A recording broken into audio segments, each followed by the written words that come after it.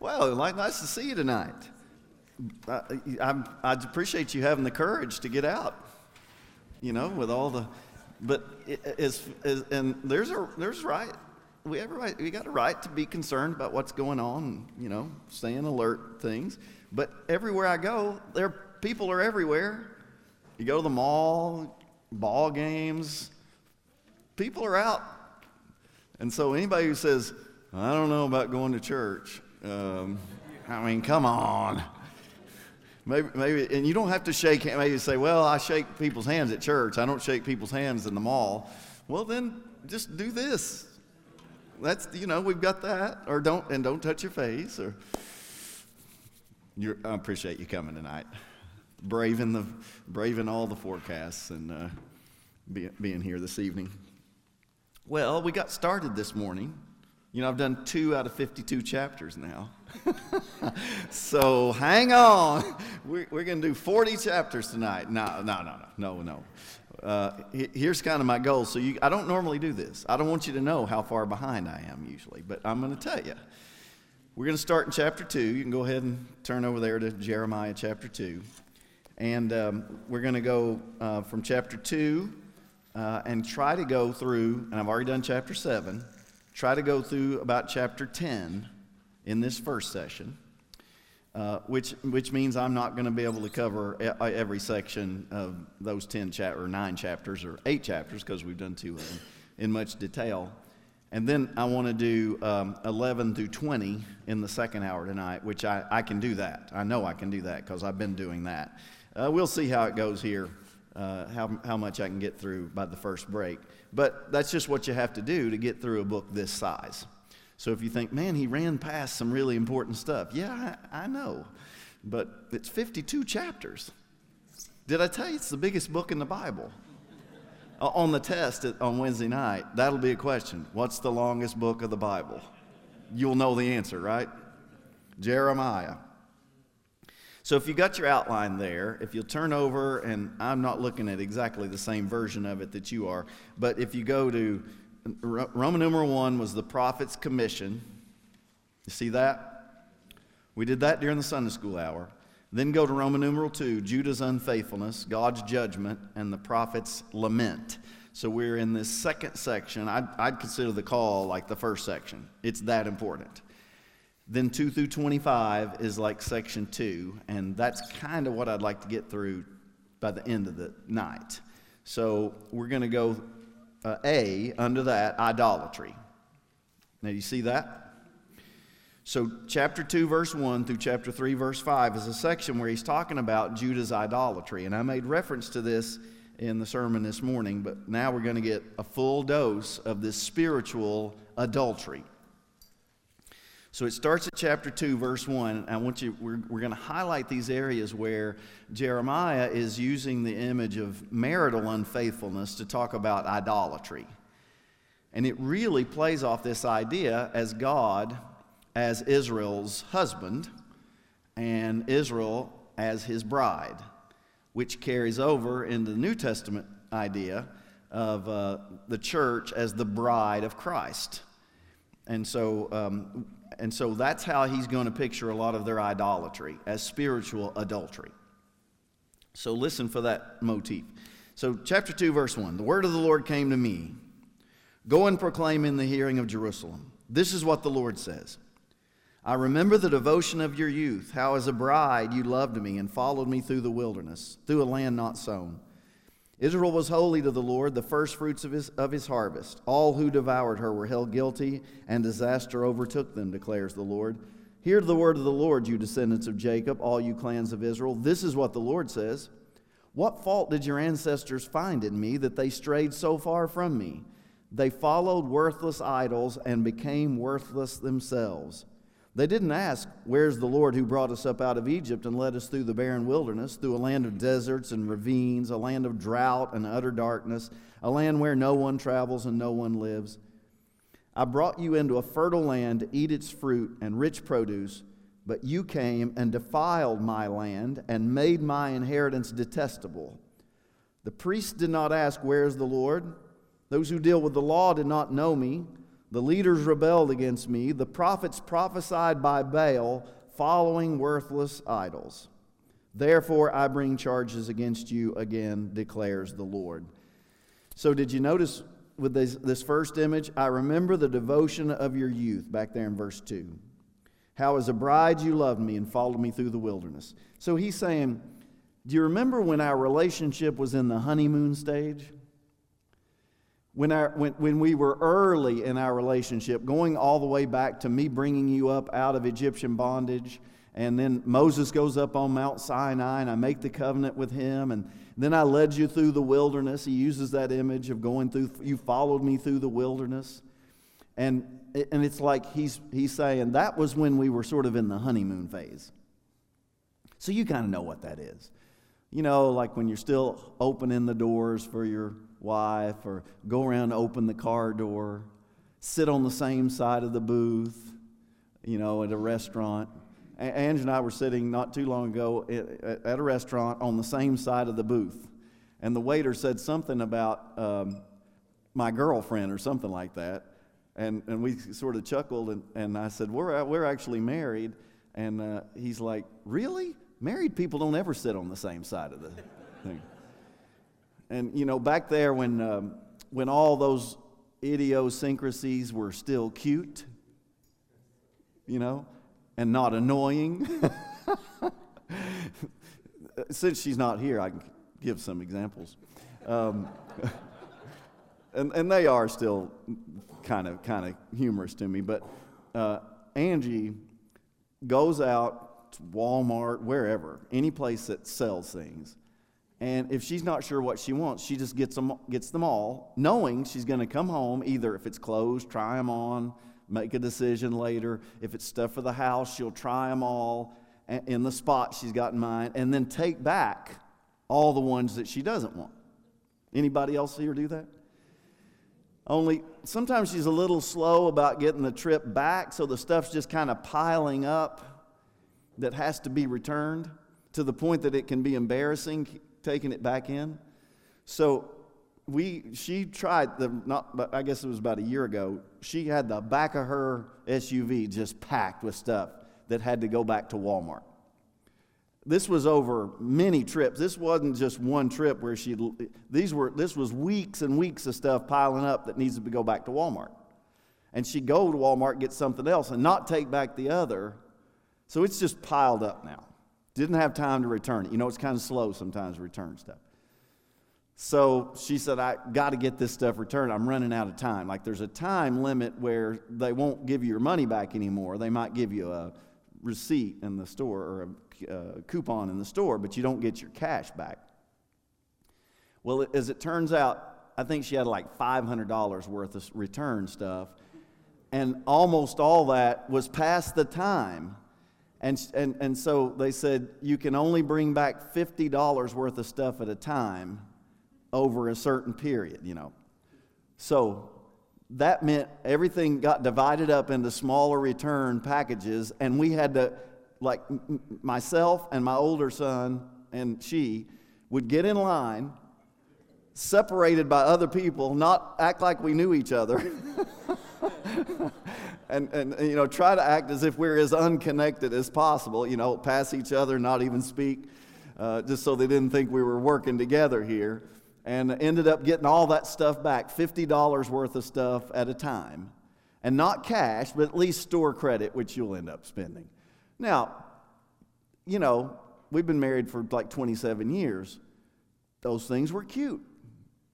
Now, I got to admit, I didn't think that was cute this time when I'm standing in line at Walmart with my $50 worth of stuff multiple times to get the $500 worth of stuff returned. You remember when it was you were young in your relationship, and that's what God says. You know, back when we were sort of in the honeymoon phase, and then He says, "Now what's happened? What did I do to your ancestors that now you're filled with idolatry?" Now that's how He starts the image. Now the idea of how that's like unfaithfulness is going to come a little bit later here. So He says, look at verse 11. Has a nation ever changed its gods? Yet they're not gods at all. But my people have exchanged their glorious God for worthless idols. Be appalled at this, you heavens. Shudder with great horror, declares the Lord. My people have committed two sins. They have forsaken me, the spring of living water, and they've dug their own cisterns, broken cisterns that cannot hold water. Now, think about this image of idolatry, of worshiping other gods. You've done two things. You've committed two sins. First, you've forsaken me, the spring of living water. You have to understand how hard it is to find fresh water, drinkable water in this arid climate. When you have a freshwater spring in the ancient world, in the ancient Mediterranean world, it's like you struck gold. And he says, you had that. In your relationship with me, you had this spring of living water. And does that sound familiar? Hear the words of Jesus in John chapter 4, that story about the Samaritan woman. This is of chapter 4, verse 10. And Jesus answered her, if you knew the gift of God and who it is that asks you for a drink, you would have asked him and he would have given you living water. Sir, the woman said, you have nothing to draw with, the well is deep. Where can you get this living water? Are you greater than our father Jacob, who gave the well and drank from it himself, as did also his sons and his livestock? And Jesus answered, everyone who drinks this water will be thirsty again, but whoever drinks the water I give them will never thirst.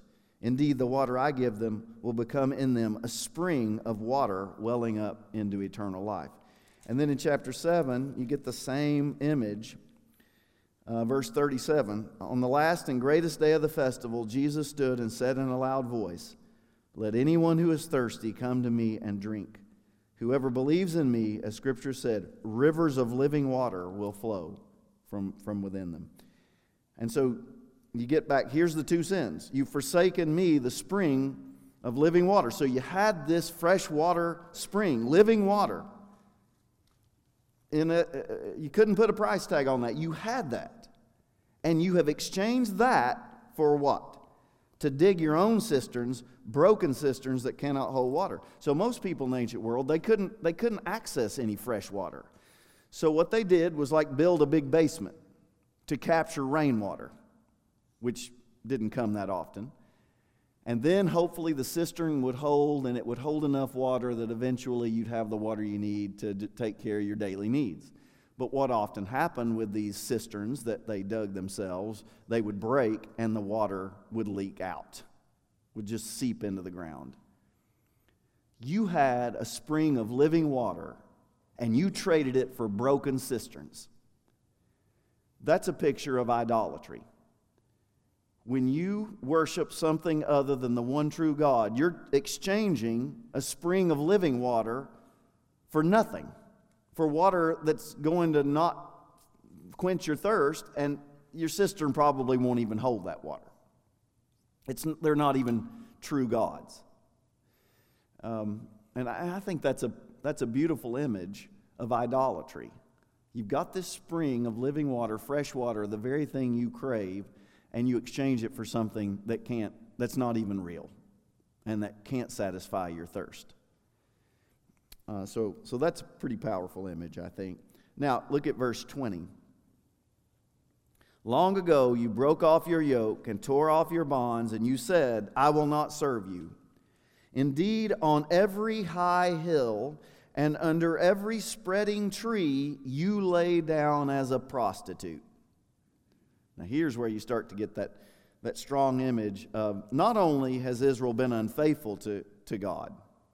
So you might think about like one time you cheated on God, and then you come back and say, God, I'm sorry.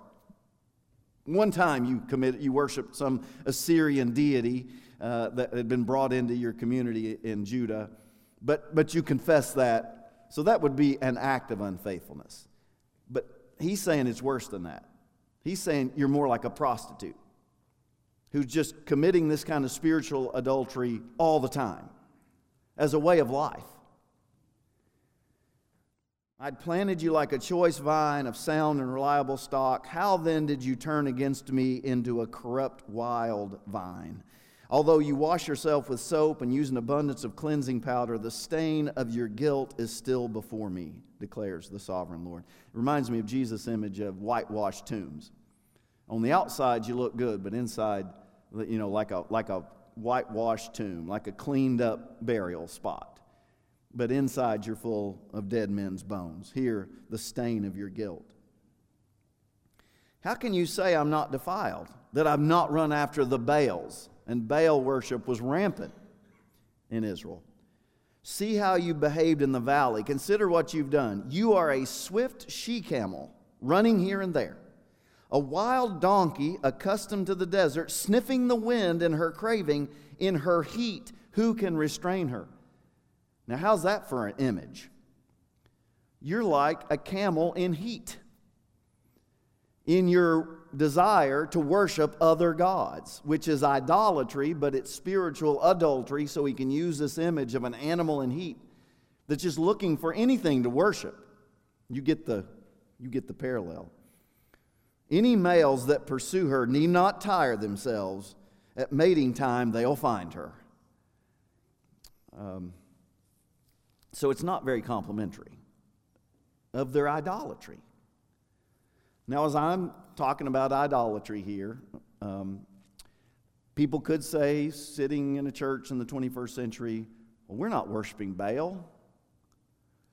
We don't have idols in our house fashioned out of stone or wood with eyes and ears that we bow down and worship. That would be that kind of overt idolatry that's happening in Israel. But does that really mean we don't have a problem with idolatry? And I think there are many ways to commit idolatry short of fashioning an idol and having it set up on an altar in your house. Idolatry is just valuing something above God.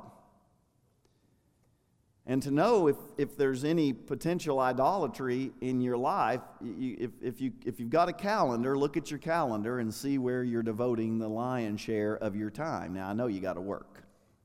I understand you're 8 to 9, maybe 10 hours a day that you're working. I understand. But I'm talking about your other time, the time where you're free to make more choices about what you'll do with your time. What are you doing with that time?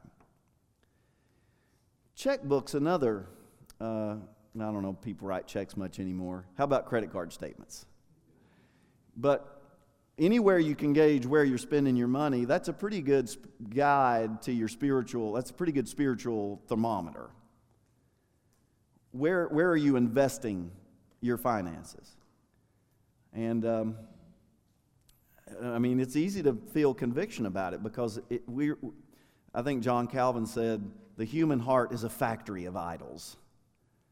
We find idols to worship. We find things to prioritize other than God. And when we do, we're exchanging a freshwater spring for a broken cistern.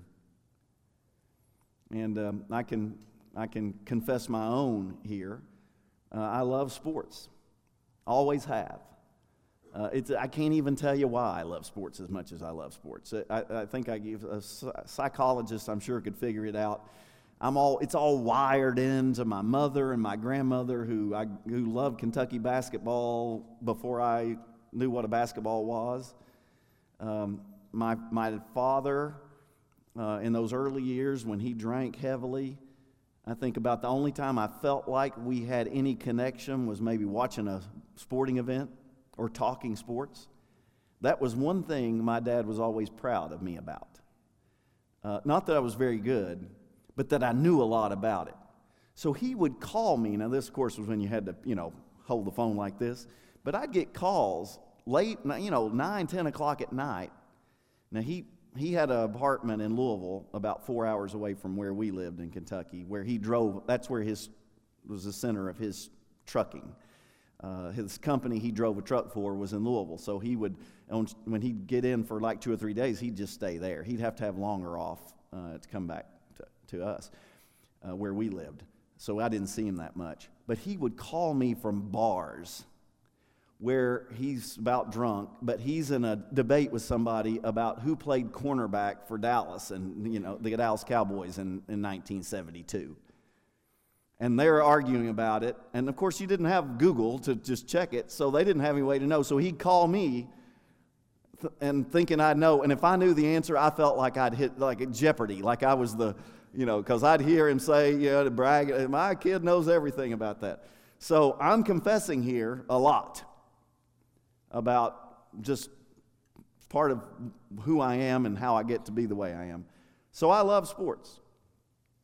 And I've enjoyed watching my kids play sports. My older son, not nearly as athletic as my younger son, but he's played 4 years of soccer at Shawnee, and it's fun to watch him play. He's a senior now, and so it's fun to watch him play, although he's not very good.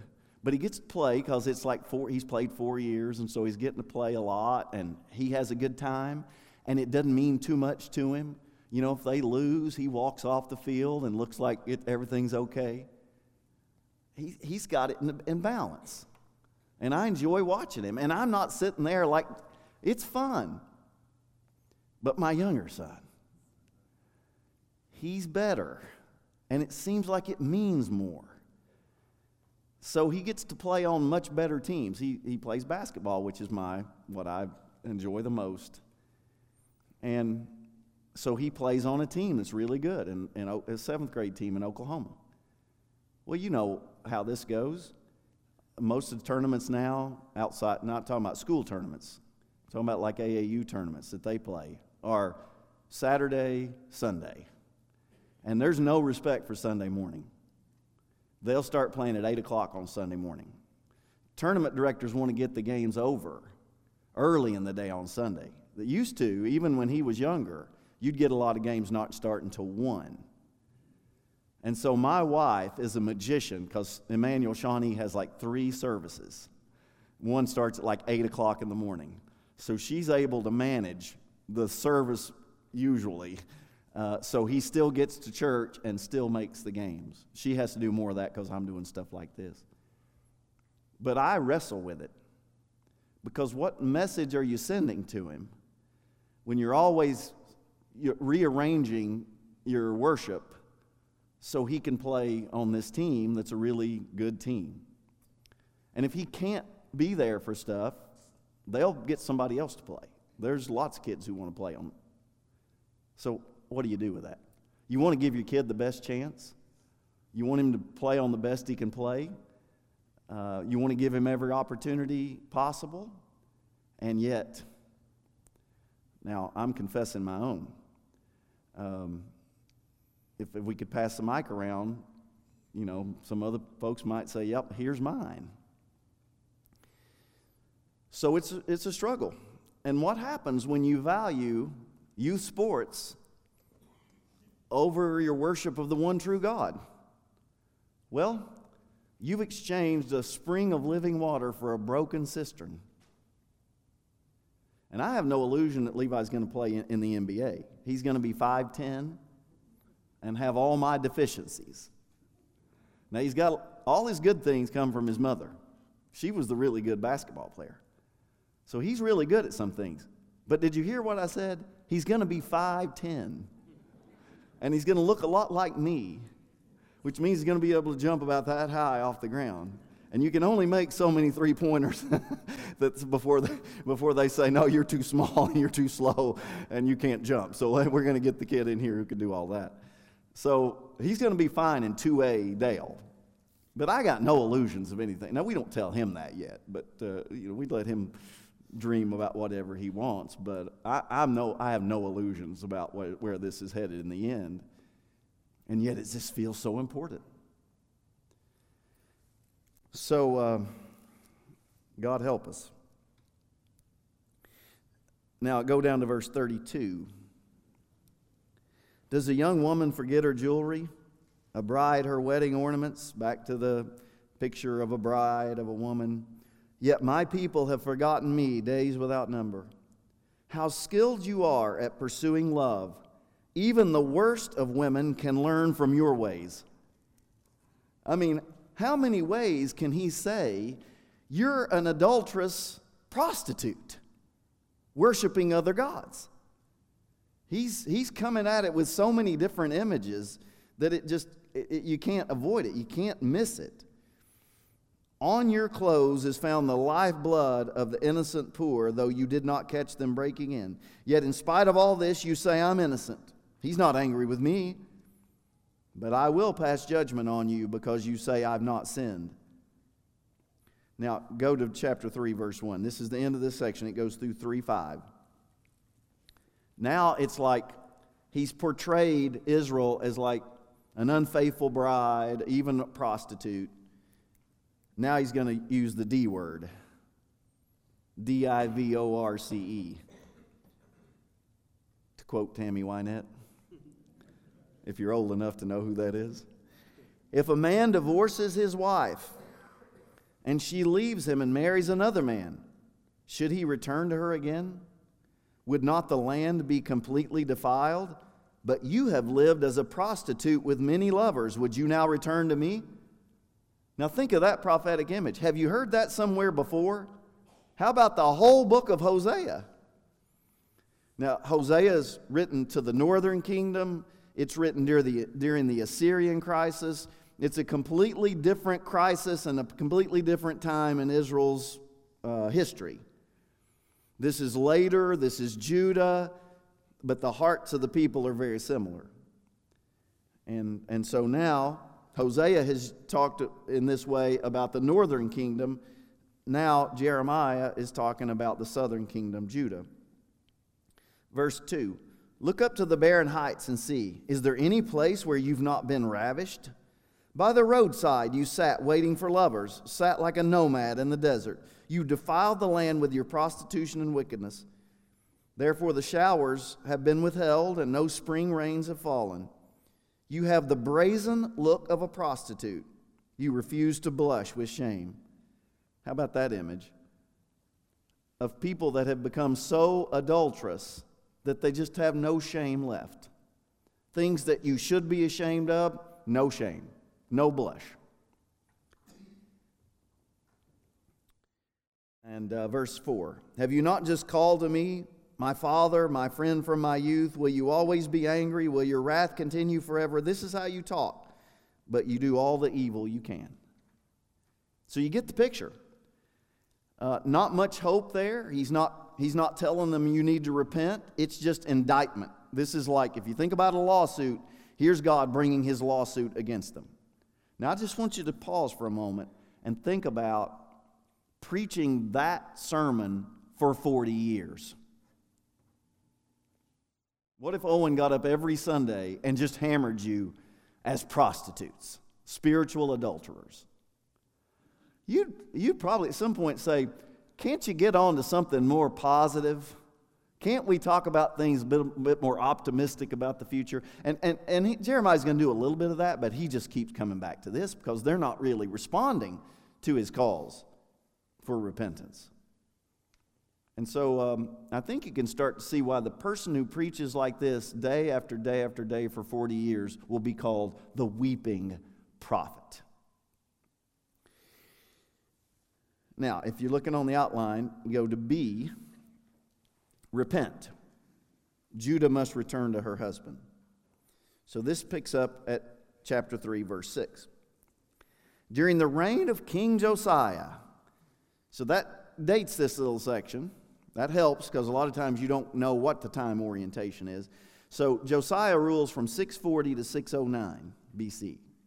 So you're somewhere, and Jeremiah is not called until 627 BC. So this is sometime between 627 and 605 BC. During the reign of King Josiah, the Lord said to me, have you seen what faithless Israel has done? She's gone up on every high hill and under every spreading tree and committed adultery there. I thought that after she'd done all this, she would return to me, but she did not, and her unfaithful sister Judah saw it. So here he's talking about Israel, the northern kingdom's idolatry, and they've been wiped off the map. They don't even exist anymore at the time when he's saying this. And why do they no longer exist? Because of their idolatry, because of their disobedience. The Assyrians had already just wiped them off the map. There's not even a northern kingdom anymore. And he says, you southern kingdom, you looked up and saw all that judgment that came upon the northern kingdom, and he compares them to like sisters, unfaithful sisters, and yet you don't return. You just keep doing the same thing. He said, and her unfaithful sister Judah saw it. Verse 8, I gave faithless Israel her certificate of divorce and sent her away because of all her adulteries. Yet I saw that her unfaithful sister Judah had no fear. She also went out and committed adultery. Because Israel's immorality mattered so little to her, she defiled the land, committed adultery with stone and wood. Fashioning idols out of stone and wood. That would have been the most common kind of idols. Take a piece of stone, take a piece of wood, fashion an image out of it, maybe ears and eyes on it, and then worship it like it's a deity. Call it Baal. Verse 10, in spite of all this, her unfaithful sister Judah did not return to me with all her heart, but only in pretense, declares the Lord. Verse 11, the Lord said to me, faithless Israel is more righteous than unfaithful Judah. Go proclaim this message toward the north. Return, faithless Israel, declares the Lord. I will frown on you no longer, for I am faithful, declares the Lord. I will not be angry forever. Only acknowledge your guilt. Go down to verse 14. Now this is a more general call.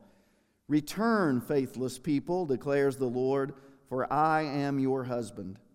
I will choose you, one from a town, two from a clan, and bring you to Zion. Then I will give you shepherds after my own heart who will lead you with knowledge and understanding.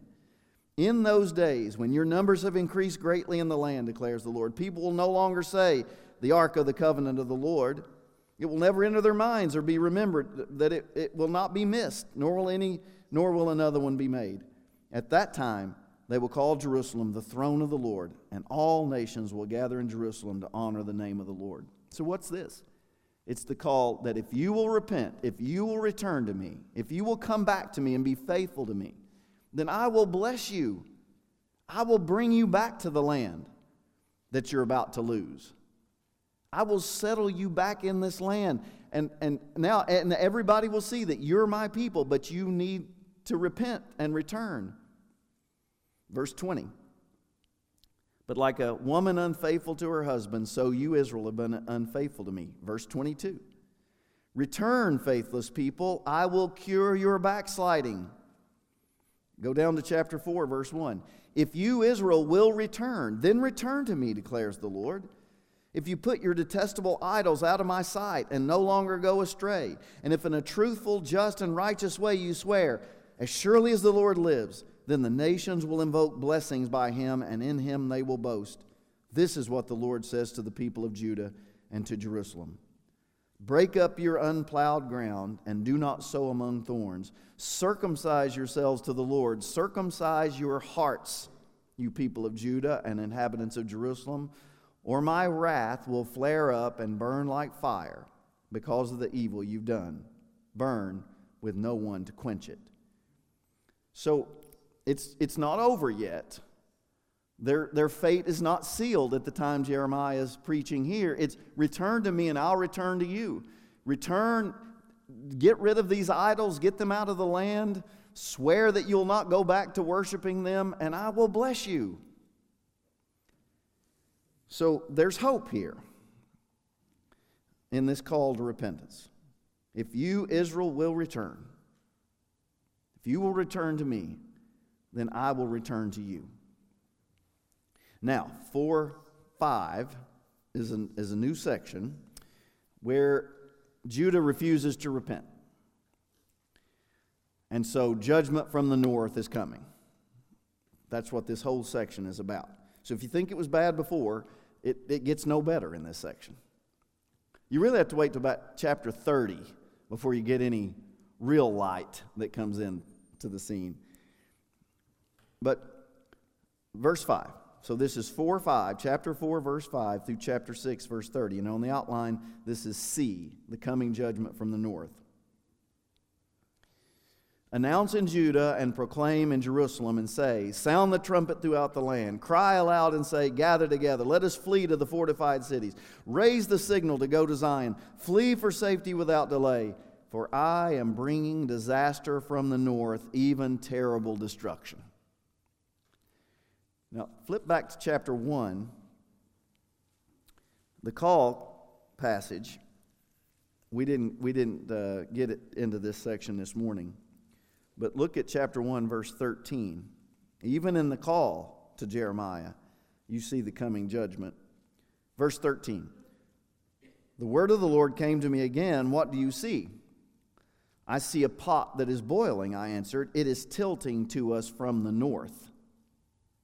And there's more there, but that's the heart of it. So now you start to see this image of some danger coming from the north, like a boiling pot that's tilted. Isn't that an image of like wrath that's about to be poured out? And so here at chapter 4, back to chapter 4, verse 6, I am bringing disaster from the north, even terrible destruction. Look at verse 9. In that day, declares the Lord, the king and the officials will lose heart, the priests will be horrified, and the prophets will be appalled. Not the true prophets, the false prophets. Because what you don't know yet is that alongside Jeremiah, who's telling them the truth, and the truth is, if you don't repent, judgment's coming. The pot is already boiling and it's tilted in our direction. The time's running out to repent, to get rid of our idolatry, to do justice in our midst, to take care of the least among us. The time's running out. And that's the truth. And if we don't repent, the judgment's coming, and it'll be long and it'll be hard. And while Jeremiah is preaching that hard message, all the false prophets are saying, oh no, peace, peace. It's all good. God would never use some pagan nation from the north to come down and judge his own people. Nothing to worry about here. And we have the temple of the Lord, the temple of the Lord, the temple of the Lord, so we can run there for safety. God's not going to do anything to his temple. And it's here in Jerusalem, so he's never going to let the pagans come in and tear that down. So you got all these false prophets telling the people exactly what they want to hear. So guess which prophets they favor? Yeah, the false ones. And how much harder does that make Jeremiah's ministry? Because he's telling them the truth. You can't judge the truthfulness of a prophet by popularity polls. Because often the truth is not going to be popular. And that's certainly the situation, I think, here. And I'm just going to hunt and pick through some of this.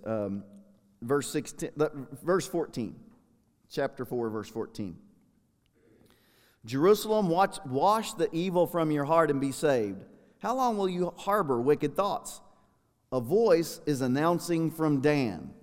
Now, Dan was part of the northern kingdom. In fact, that was the northernmost part of the northern kingdom. Now, what's the image? The Babylonians are coming. This way, I guess. Depends on where you're looking. But the Babylonians are coming from the east. And when they came down to Judah, they'd have to go through what had been the northern kingdom. Now, that's already been wiped out. But they would come through what was the northern kingdom. So the first area they'd come through is what was Dan. That would be the farthest northernmost part of the northern kingdom. So he's picturing the enemy coming down from the north. A voice is announcing from Dan, proclaiming disaster from the hills of Ephraim. So coming down, Ephraim's just another way to say the northern kingdom. So the enemy's getting closer and closer then. The Babylonians, this threat from the north, this boiling pot, is getting closer and closer. Tell this to the nations, proclaim concerning Jerusalem, a besieging army is coming from a distant land, raising a war cry against the cities of Judah. Look at verse 19. Oh, my anguish, I writhe in pain. You see that in verse 19? My heart pounds within me. I cannot keep silent, for I've heard the sound of the trumpet. I've heard the battle cry. Now the question is, who's saying that? Because you got two options. It's not Judah, because they're not even buying that there's any trouble coming. They think God's not going to do anything to them. So it's either Jeremiah or it's God. And you might say, well, I can't see God being that upset about what Israel does. And I want to come back and say, really? it looks like it breaks God's heart. If the image of a husband and the unfaithfulness of his wife, if there's anything that resembles in that God's relationship to his people when they've been unfaithful, then yes, it stings. And I don't think it's out of the question to say this reflects God's agony at his people's idolatry. But my guess is Jeremiah could say the same thing. So maybe there's a dual voice here. That it's God who is in anguish, but it also reflects Jeremiah. Go down to verse 23. I looked at the earth, and it was formless and void. Does that language sound familiar? I looked at the earth, and it was formless and void. That formless and void language, where do you get that? In the creation account, right? So what he's going to do here, it's as if Judah's idolatry is so great, and it has such cosmic consequences. It's not just what it's going to do to a few thousand people in Judah. The consequences are so great, it's like the creation is in reverse. It's like that if creation is sort of bringing order to the chaos, well, the chaos is returning, and there's no order. I looked at the earth, it was formless and empty, and at the heavens, and their light was gone. What did God say? Let there be light? Well, now the light's gone. It's like every element of creation is going away. I looked at the mountains, they were quaking. At the hills, they were swaying. I looked, and there were no people. Well, what had God done in creation? He had created man and woman. Every bird in the sky had flown away. God had created the birds, and now they're no more. I looked, and the fruitful land was a desert. All its towns lay in ruins before the Lord, before his fierce anger. This is what the Lord says: the whole land will be ruined, though I will not completely destroy it. But sometimes we feel like maybe our sinfulness is just my own. And even a nation could say, well, we're just this one nation. And sin's bigger than that. There are consequences for the whole creation when we sin and when we violate God's law. And that's what he's trying to picture here. Verse 30. What are you doing, you devastated one? Why dress yourself in scarlet and put on jewels of gold? Why highlight your eyes with makeup? You adorn yourselves in vain. Your lovers despise you. They want to kill you. Here's more of that idolatrous image. But he's saying you worship these idols, and these idols, they don't care about you. I hear a cry as of a woman in labor. Now for me, this is the most poignant image so far. I hear a cry as of a woman in labor, a groan as of one bearing her first child, the cry of daughter Zion gasping for breath, stretching out her hands and saying, alas, I am fainting, or I am dying. My life is given over to murderers. What often happens when people commit adultery? Woman is going to have a baby. Well, here's the picture of Judah pregnant now because of her idolatry. And she's giving birth to a child, and it's killing her. She's giving birth to murderers. How about that for an image? He takes the spiritual adultery image just one step further now. It's as if now unfaithful Judah has become pregnant because of her adultery. And what she gives birth to is killing her. Murderers.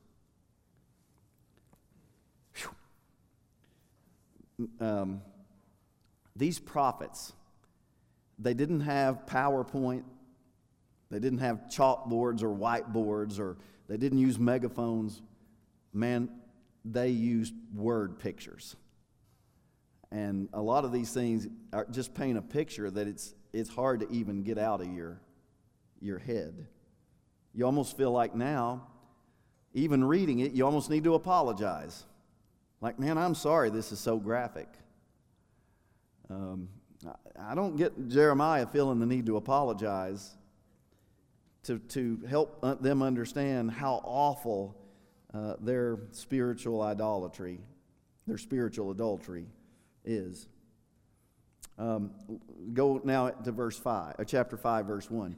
Go up and down the streets of Jerusalem. Look around and consider. Search through her squares. If you can find one person who deals honestly and seeks the truth, I'll forgive this city. Does that remind you of Abraham pleading for Sodom? You know, if they find 50 and he keeps coming down, and you wish he just kept on going, because surely he could have found one righteous. But he says, if I can just find one person, then I'll forgive the city. Let's go all the way over to about verse 21. Verse 18. Let's start at verse 18.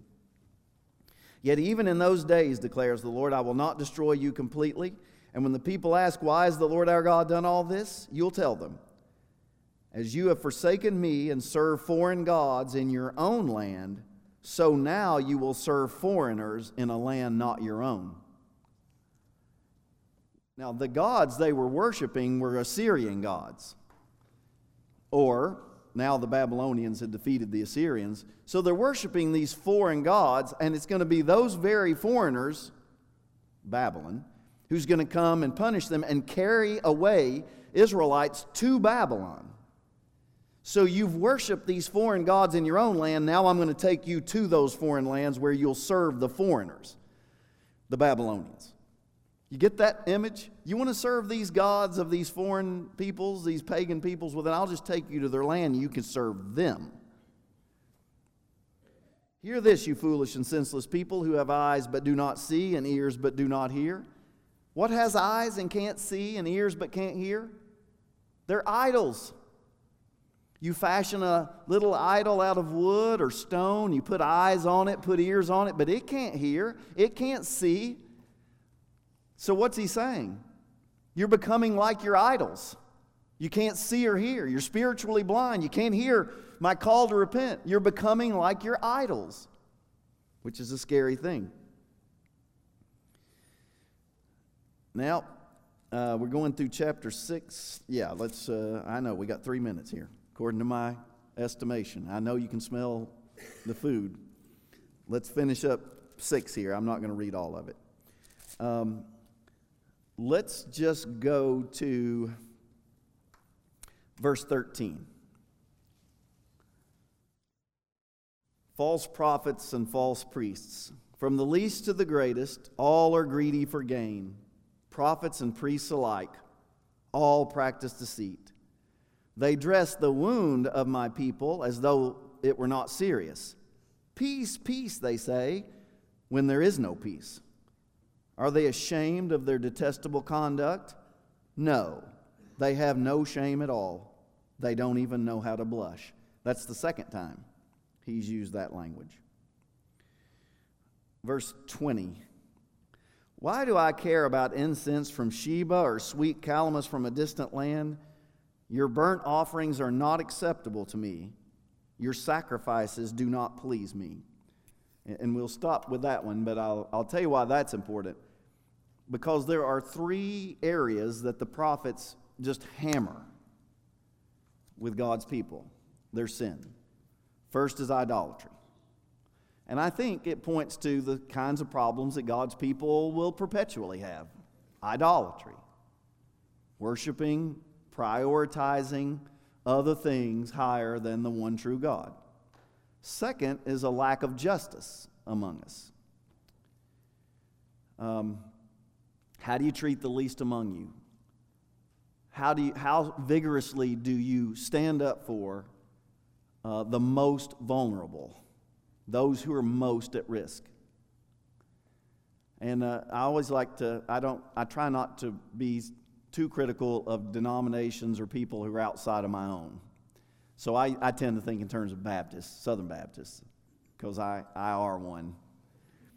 I think Southern Baptists really make an effort in a lot of areas that are commendable. I think we do a really good job of advocating for the unborn. I mean, I feel like that's an issue that we keep pretty front burner. I know we only have one Sanctity of Life day and the Sunday on the calendar year, but I feel like that's an issue we advocate for. I know lots of Southern Baptists who will not vote for a candidate in any election if they are supportive of Planned Parenthood or of abortion rights. So I'm thumbs up there. There's one where I think we do. I think that we're making great strides in terms of racial reconciliation. I think we're trying hard to do what's right in that area. But there are other areas where I think we need to sort of fill in and see as an important issue also. So what he keeps talking about, what the prophets keep talking about, these justice issues, it's often the orphan. Baptists do a pretty good job there promoting foster care and adoption. Orphan, the widow, which would be someone at risk, and the immigrant. And that's one where I wish we would do more. I'm afraid we let a little bit of our nationalism drive our ideas about immigrants.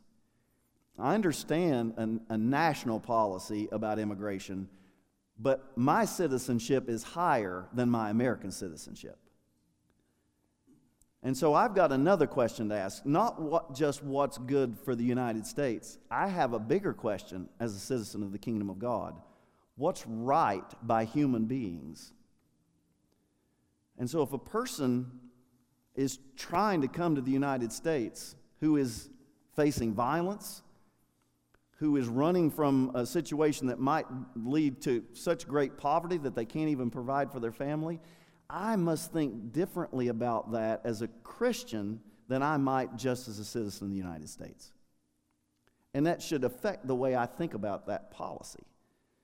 Now, it doesn't mean it's not important that I'm an American, but I at least ought to think about the issue as that's a human being, and how can I best advocate for the best possible scenario for that human being? I think we do really good with some of those life issues, and somehow then I don't think we see that as a life issue. We just see that as a sort of a national policy issue. I wish we'd think more deeply, because when you look at the prophets, they often talk about the immigrant. Now, I don't know what word your translation is using. It might say alien, it might say foreigner. What's the word here? It's foreigner is the one. The NIV says foreigner there at verse 6. What's your translation say? If you do not oppress the, give me the word. Alien. See, what's an alien? We think that's somebody coming down in a spaceship. Of course, we're not going to oppress an alien coming down out of the space, but alien is another word for immigrant, somebody who has fled their land, fleeing their land to go to a different land. What else you have? You got anything? Say it again. Stranger. And what do you think when you hear stranger? Stranger danger. Now, look, don't misunderstand me here. I'm not advocating for just open borders, let anybody in. I'm saying we should think about how we treat those who show up at the border. That doesn't mean everybody gets in or everybody gets a path to citizenship. But there's got to be an element where we see people as human beings, not just before they're born, but after they're born. Well, you're probably mad at me now. I hope not. But go get some chili and we'll feel better in a little while. So how about we break? Right? Do we need to bless this food, Jim? You want me to ask a blessing on it? Or did Owen already do that? Let me do it just in case. Can't hurt to bless it twice. How about I do that? Lord, we're so grateful for the opportunity to study your word, and we're so grateful for people who are hungry for your word. But, Lord, we know our bodies also get hungry, and we thank you for those who prepared this dinner tonight. Bless it in your service. In the name of Christ, amen.